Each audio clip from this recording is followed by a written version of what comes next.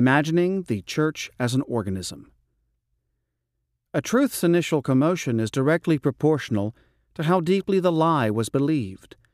It wasn't the world being round that agitated people, but that the world wasn't flat. When a well-packaged web of lies has been sold gradually to the masses over generations, the truth will seem utterly preposterous and its speaker a raving lunatic. Dresden James. The ministry of the Holy Spirit has ever been to reveal Jesus Christ, and revealing Him, to conform everything to Him. No human genius can do this. We cannot obtain anything in our New Testament as the result of human study, research, or reason. It is all the Holy Spirit's revelation of Jesus Christ. Ours is to seek continually to see Him by the Spirit, and we shall know that He, not a paper pattern, is the pattern, the order, the form. It is all a person who is the sum of all purpose and ways.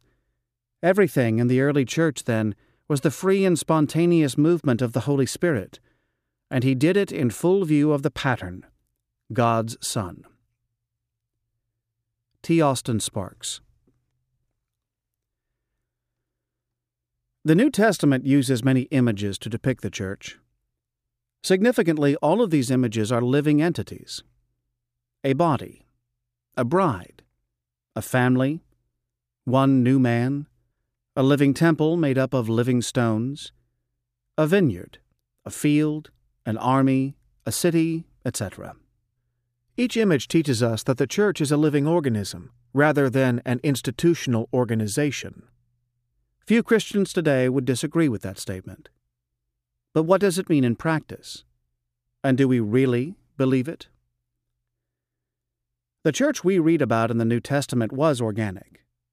By that, I mean it was born from and sustained by spiritual life, instead of constructed by human institutions, controlled by human hierarchy, shaped by lifeless rituals, and held together by religious programs.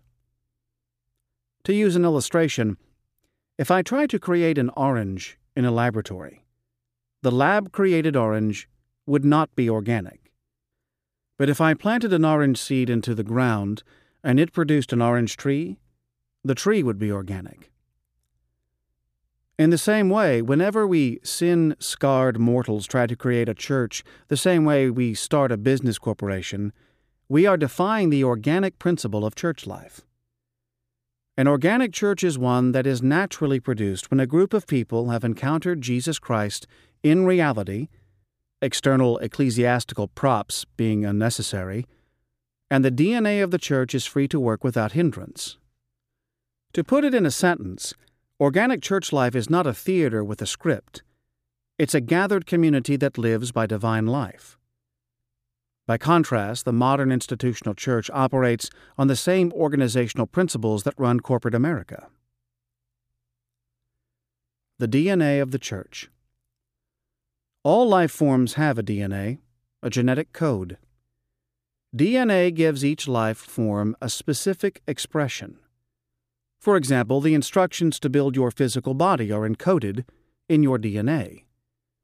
Your DNA largely determines your physical and psychological traits.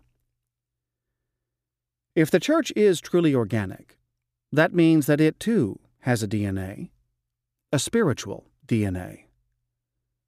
Where do we discover the DNA of the church? I submit that we can learn a great deal about it by looking into God Himself.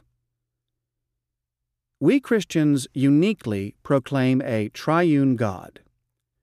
In the words of the Athanasian Creed, the Father is God, the Son is God, and the Holy Spirit is God.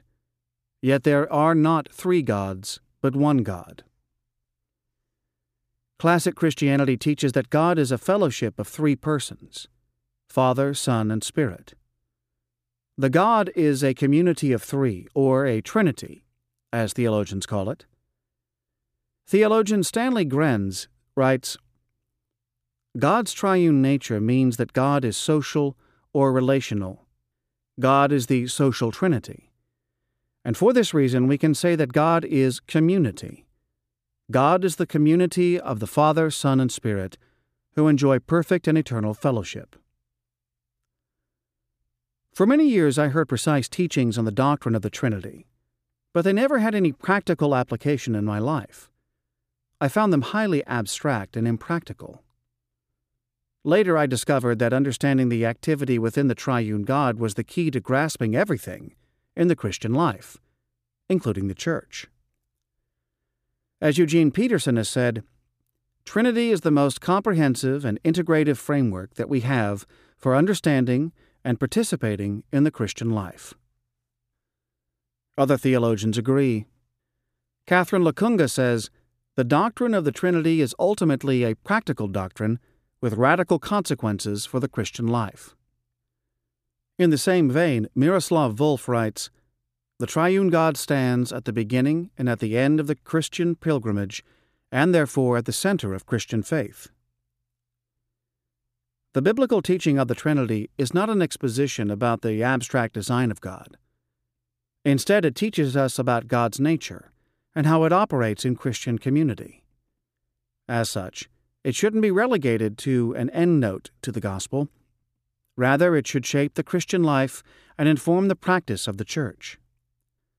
Throughout the Gospel of John, Jesus makes many statements that give us insight into his relationship with his Father. He says, Father, you loved me before the creation of the world. John chapter 17, verse 24. He also said, the world must learn that I love the Father. John chapter 14, verse 31. From these two texts alone, we learn that there was a mutual love flowing within the Godhead before the foundation of the world. In the opening chapters of Genesis, we discover that there is also fellowship within the Godhead. Let us make man in our image, in our likeness. Genesis chapter 1, verse 26. Here we see the triune God taking counsel and planning. The Gospel of John teaches us further about the nature of the Godhead, namely that the Son lives by the life of the Father, chapter 5, verse 26, and chapter 6, verse 57. The Son shares and expresses the glory of the Father, chapter 13, verses 31 and 32, and chapter 17, verses 4 and 5. The Son lives within the Father, and the Father lives within the Son, chapter 1, verse 18, and chapter 14, verse 10. The Son lives in complete dependence upon the Father, chapter 5, verse 19.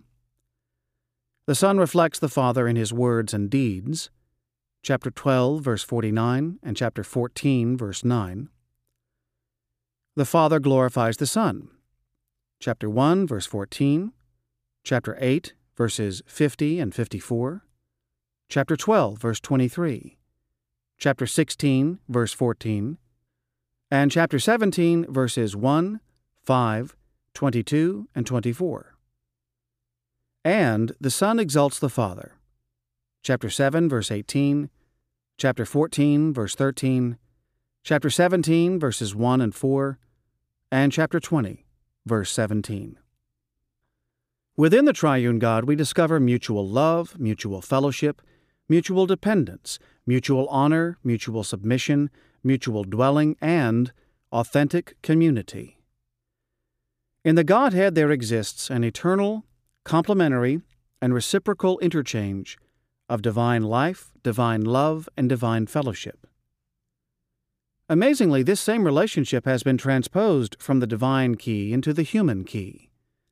The passage has moved from the Father to the Son, from the Son to the Church. John chapter 6, verse 57, chapter 15, verse 9, and chapter 20, verse 21. It has moved from the eternal God in the heavenlies to the church on earth, the body of the Lord Jesus Christ. The church is an organic extension of the triune God. It was conceived in Christ before time, Ephesians chapter 1, verses 4 and 5, and born on the day of Pentecost, Acts chapter 2, verse 1. Properly conceived, the church is the gathered community that shares God's life and expresses it in the earth. Put another way, the church is the earthly image of the triune God, Ephesians chapter 1, verses 22 and 23. Because the church is organic, it has a natural expression. Accordingly, when a group of Christians follows their spiritual DNA, they will gather in a way that matches the DNA of the triune God, for they possess the same life that God Himself possesses. While we Christians are by no means divine, we have been privileged to be partakers of the divine nature. 2 Peter chapter 1, verse 4.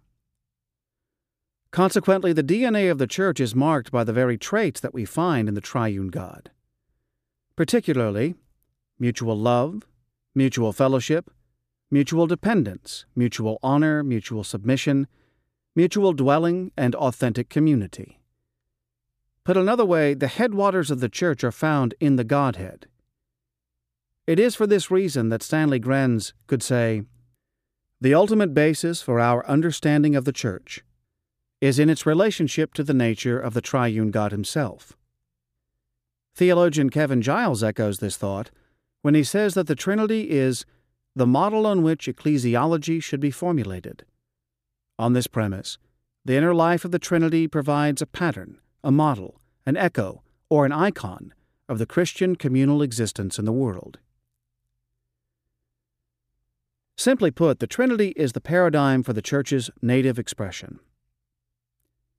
Beloved theologian Shirley Guthrie unfolds this concept by describing the relational nature of the Godhead.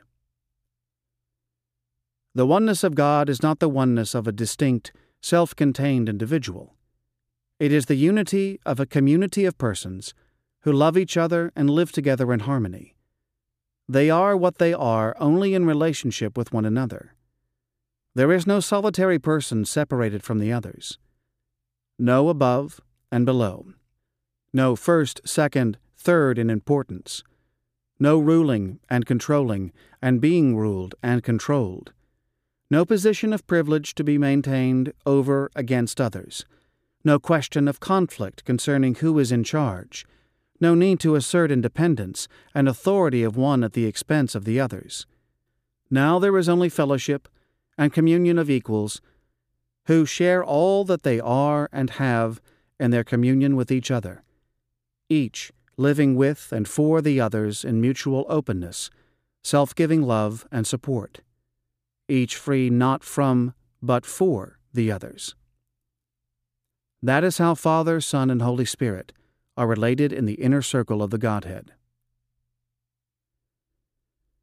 Look again at the triune God, and notice what's absent. There's an absence of command-style leadership. There's an absence of hierarchical structures. There's an absence of passive spectatorship. There's an absence of one-upmanship. And there's an absence of religious rituals and programs.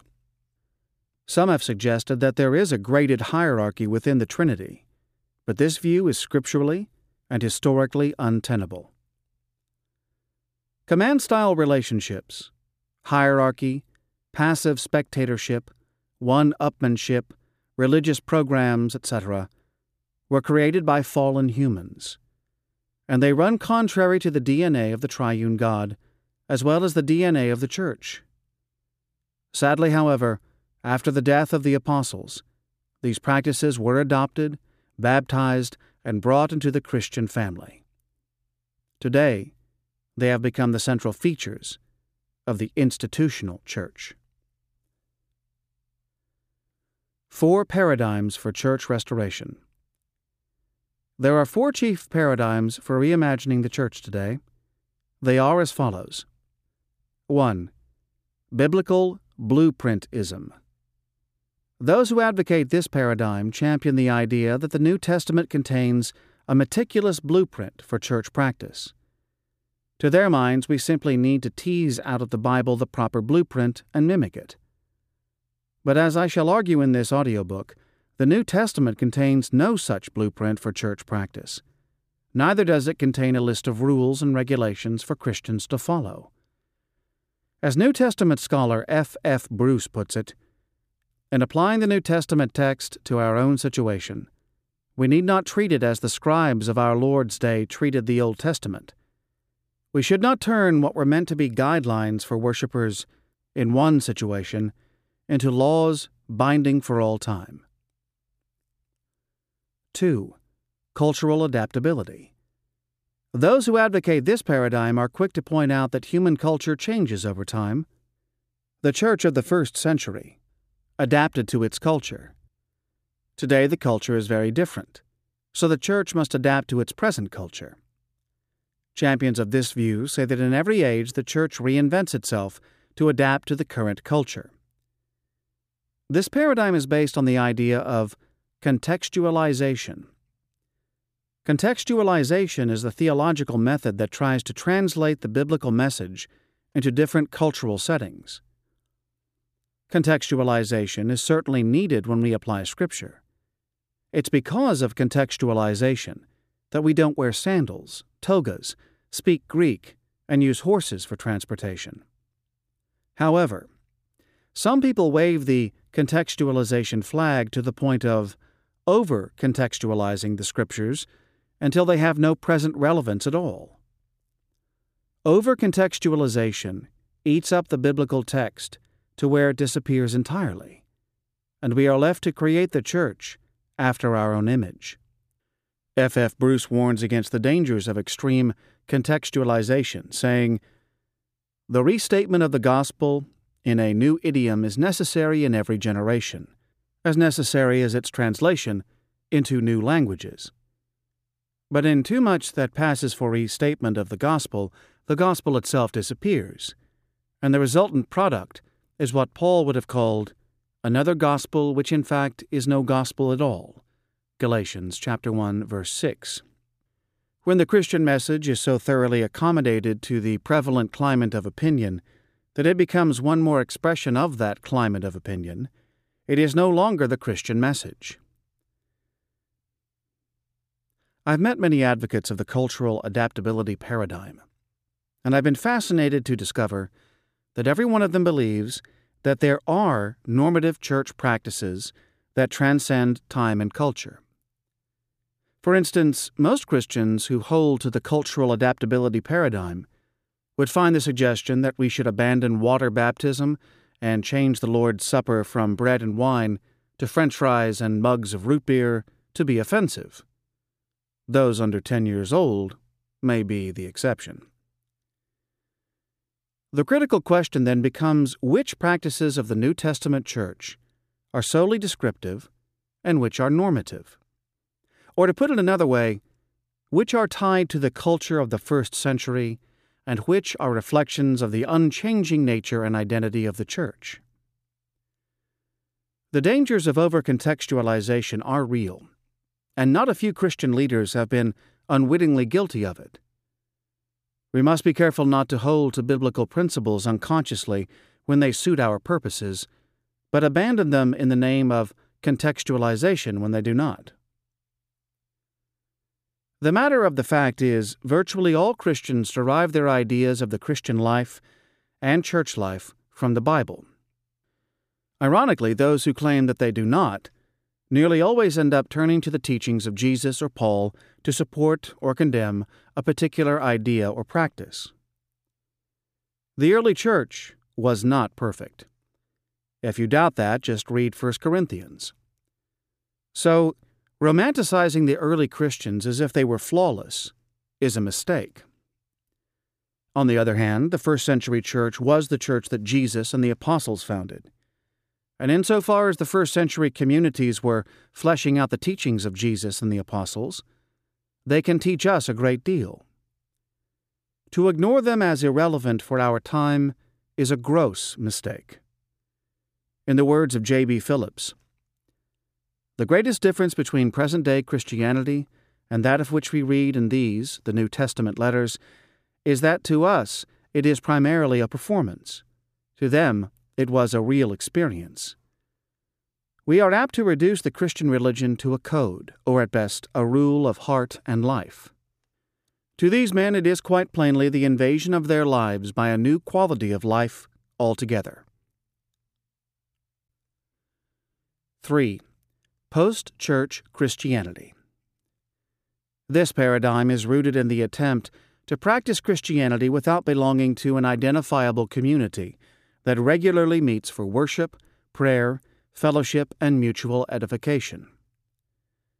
Advocates claim that spontaneous social interaction, like having coffee at Starbucks whenever they wish, and personal friendships embody the New Testament meaning of church. Those who hold to this paradigm believe in an amorphous, nebulous, phantom church. Such a concept is disconnected with what we find in the New Testament. The first-century churches were locatable, identifiable, visitable communities that met regularly in a particular locale. For this reason, Paul could write a letter to these identifiable communities, that is, local churches, with some definite idea of who would be present to hear it. See Romans chapter 16. He would also have a good idea of when they gathered. See Acts chapter 20, verse 7, and 1 Corinthians chapter 14. And the struggles they experienced in their life together. See Romans chapters 12 through 14 and 1 Corinthians chapters 1 through 8. While unbiblical in its viewpoint, the post-church paradigm appears to be an expression of the contemporary desire for intimacy without commitment. And finally, 4. Organic expression. Throughout this audiobook, I will argue for this particular paradigm. I believe that the New Testament is a record of the church's DNA at work. When we read the book of Acts and the epistles, we are watching the genetics of the Church of Jesus Christ expressing itself in various cultures during the first century. Because the church is truly a spiritual organism, its DNA never changes. It's the same biological entity yesterday, today, and tomorrow. As such, the DNA of the church will always reflect these 4 elements. 1. It will always express the headship of Jesus Christ in His church, as opposed to the headship of a human being. I'm using the term headship to refer to the idea that Christ is both the authority and the source of the church. 2. It will always allow for and encourage the every member functioning part of the body. 3. It will always map to the theology that's contained in the New Testament, giving it visible expression on earth. And 4. It will always be grounded in the fellowship of the triune God. The Trinity is the paradigm informing us on how the church should function. It shows us that the church is a loving, egalitarian, reciprocal, cooperative, non-hierarchical community. F. Bruce once said, "Development is the unfolding of what is there already, even if only implicitly. Departure involves the abandonment of one principle or basis in favor of another." All that enables the church to reflect the triune God is development. All that hinders it from doing so is departure. As George Barna and I have argued in our book, Pagan Christianity, very little of what is practiced in the modern institutional church has its roots in the New Testament. Instead, human-invented practices that were spawned centuries ago have both shaped and redefined the church. Such practices undermine the headship of Christ, hamper the every-member functioning of Christ's body, violate New Testament theology, and disaffirm the fellowship of the triune God. As Emil Brunner puts it, the delicate structure of the fellowship founded by Jesus and anchored by the Holy Spirit could not be replaced by an institutional organization without the whole character of the ecclesia being fundamentally changed. Yet despite this fact, many of these practices are justified by Christians even though they lack biblical merit. Why? Because of the incredible power of religious tradition. Consider the following texts. "The grass withers and the flowers fall, but the word of our God stands forever." Isaiah chapter 40, verse 8. "For the word of God is living and active. Sharper than any double-edged sword, it penetrates even to dividing soul and spirit, joints and marrow. It judges the thoughts and attitudes of the heart."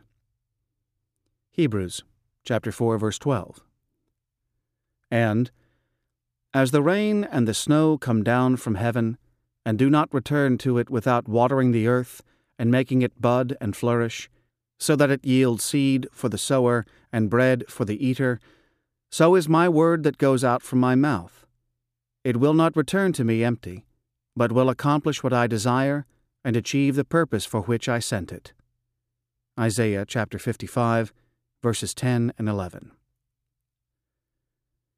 These texts inform us about the enormous power of God's Word. The Word of God stands forever. The Word of God will accomplish whatever God desires. The Word of God will achieve the purpose to which God has sent it. The Word of God will not return void. Yet despite the incredible power of God's Word, there is one thing that can stop it dead in its tracks. That one thing is religious tradition. Note the words of Jesus, the incarnate Word. "Thus you nullify the Word of God for the sake of your tradition." Matthew chapter 15, verse 6. And again, "Neglecting the commandment of God, you hold to the tradition of men. You are experts at setting aside the commandment of God in order to keep your tradition." Mark chapter 7, verses 8 and 9. In so many ways, religious tradition has shaped our minds. It's captured our hearts. It's framed our vocabulary. So much so that whenever we open our Bibles, we automatically read our current church practices back into the text. Whenever we see the word pastor in the Bible, we typically think of a man who preaches sermons on Sunday mornings. Whenever we see the word church, we typically think of a building or a Sunday morning service. Whenever we see the word elder, we typically think of someone on a church board or committee. This raises an important question. How can we read our present church practices back into the New Testament so easily? One of the reasons is because we have inherited a cut-and-paste approach to Bible study. In this approach, out-of-context, proof texts are pieced together to support man-made doctrines and practices. This process is largely unconscious, and two things make it very easy. First, the New Testament letters aren't arranged in chronological order. Second, the New Testament letters are divided into chapters and verses.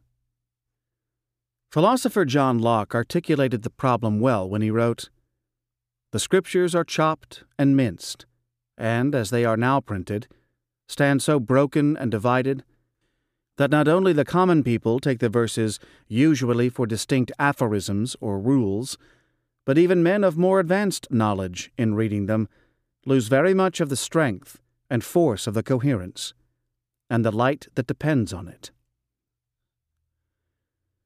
By contrast, when the New Testament is read in chronological order, without chapters and verses, a beautiful narrative emerges.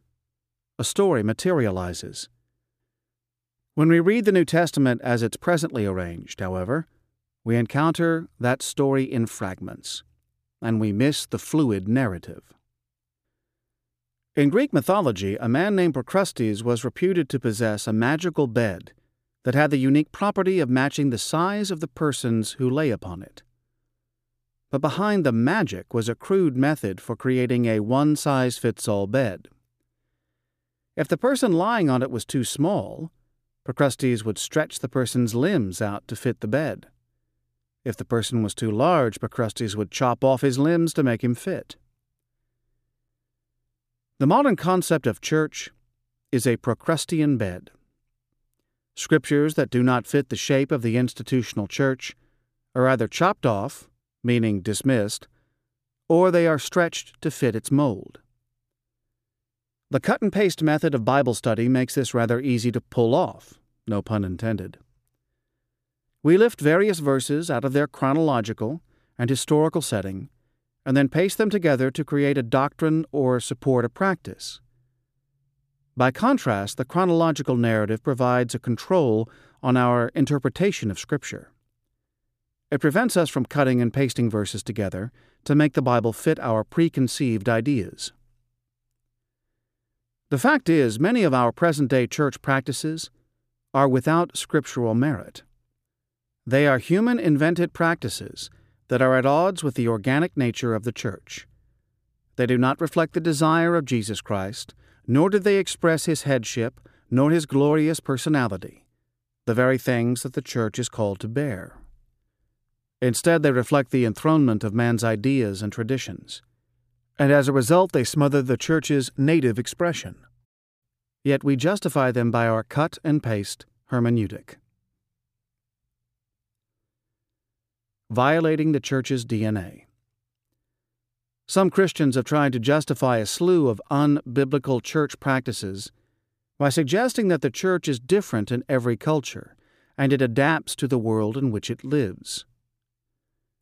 It is thought, therefore, that God now approves of the clergy system, hierarchical leadership, the performance-spectator order of worship, the single-leader model, the concept of going to church, and a host of other practices that were created around the 4th century as a result of Christians borrowing from the Greco-Roman customs of their day. But is the church really different in every culture? And if it is, does that mean that we are free to adopt any practice we like into our corporate worship? Or is it possible that the church has over-adapted to modern Western culture in both its theology and its practice? Speaking of the problem of over-contextualization, Richard Halverson writes, "When the Greeks got the gospel, they turned it into a philosophy. When the Romans got it, they turned it into a government. When the Europeans got it, they turned it into a culture. And when the Americans got it, they turned it into a business." I will borrow from Paul when he said, "Does not nature teach you?" The New Testament is clear that the church is a biological entity. See Ephesians chapter 2, verse 15, Galatians chapter 3, verse 28, 1 Corinthians chapter 10, verse 32, Colossians chapter 3, verse 11, and 2 Corinthians chapter 5, verse 17. This biological entity is produced when the living seed of the gospel is planted into the hearts of women and men, and they are permitted to gather together naturally. The DNA of the church produces certain identifiable features. Some of them are the experience of authentic community, a familial love and devotion of its members to one another, the centrality of Jesus Christ, the native instinct to gather together without static ritual, the innate desire to form deep-seated relationships that are centered on Christ, the internal drive for open participatory gatherings, and the loving impulse to display Jesus to a fallen world. While the seed of the gospel will naturally produce these particular features, how they are expressed may look slightly different from culture to culture. For instance, I once planted an organic church in the country of Chile. The songs they wrote, the way they interacted with each other, the way they sat, what they did with their children, all looked different from organic churches born in Europe and the United States. However, the same basic features that reside in the DNA of the church were all present. Never did any of these churches produce a clergy system, a sole pastor, a hierarchical leadership structure, or an order of worship that rendered the majority passive. In nature, there's a flowering shrub called the big leaf hydrangea. If you take the seed of that shrub and plant it in the soil of Indiana, it will yield pink flowers when it blooms. But if you take that same seed and plant it in the soil of Brazil or Poland, it will produce blue flowers. Even more interesting, if you take the same seed and plant it in another type of soil, it will yield purple flowers. The big leaf hydrangea, however, will never produce thorns or thistles. It will never bear oranges or apples, and it will never grow tall like a pine tree. Why? Because these features are not within the DNA of the seed. In the same way, the Church of Jesus Christ, when planted properly and left on its own without human control and institutional interference, will produce certain features by virtue of its DNA. Like the big leaf hydrangea, the church may look different from culture to culture, but it will have the same basic expression wherever it's allowed to flourish. On the other hand, when we humans introduce our fallen systems into this living organism, the church loses her organic features and produces a foreign expression that runs contrary to her DNA. To put it bluntly, it's possible to distort the organic growth of the church and violate its DNA. Let me tell a tragic story that illustrates this principle. On November 4th, 1970, a very unusual 13-year-old girl was discovered. From early childhood, she had lived in a state of intense sensory and social deprivation. Jeannie, as she came to be called, wasn't taught to speak, and she was denied normal human interaction. Jeannie was tied to a potty chair and left to sit alone day after day. In the evenings, she was tied into a sleeping bag, which restrained movement of her arms. She was also beaten for making noises, including forming words. The result? Her natural traits were permanently distorted. Jeannie had a strange bunny-like walk. She constantly held her hands up in front of her body like paws.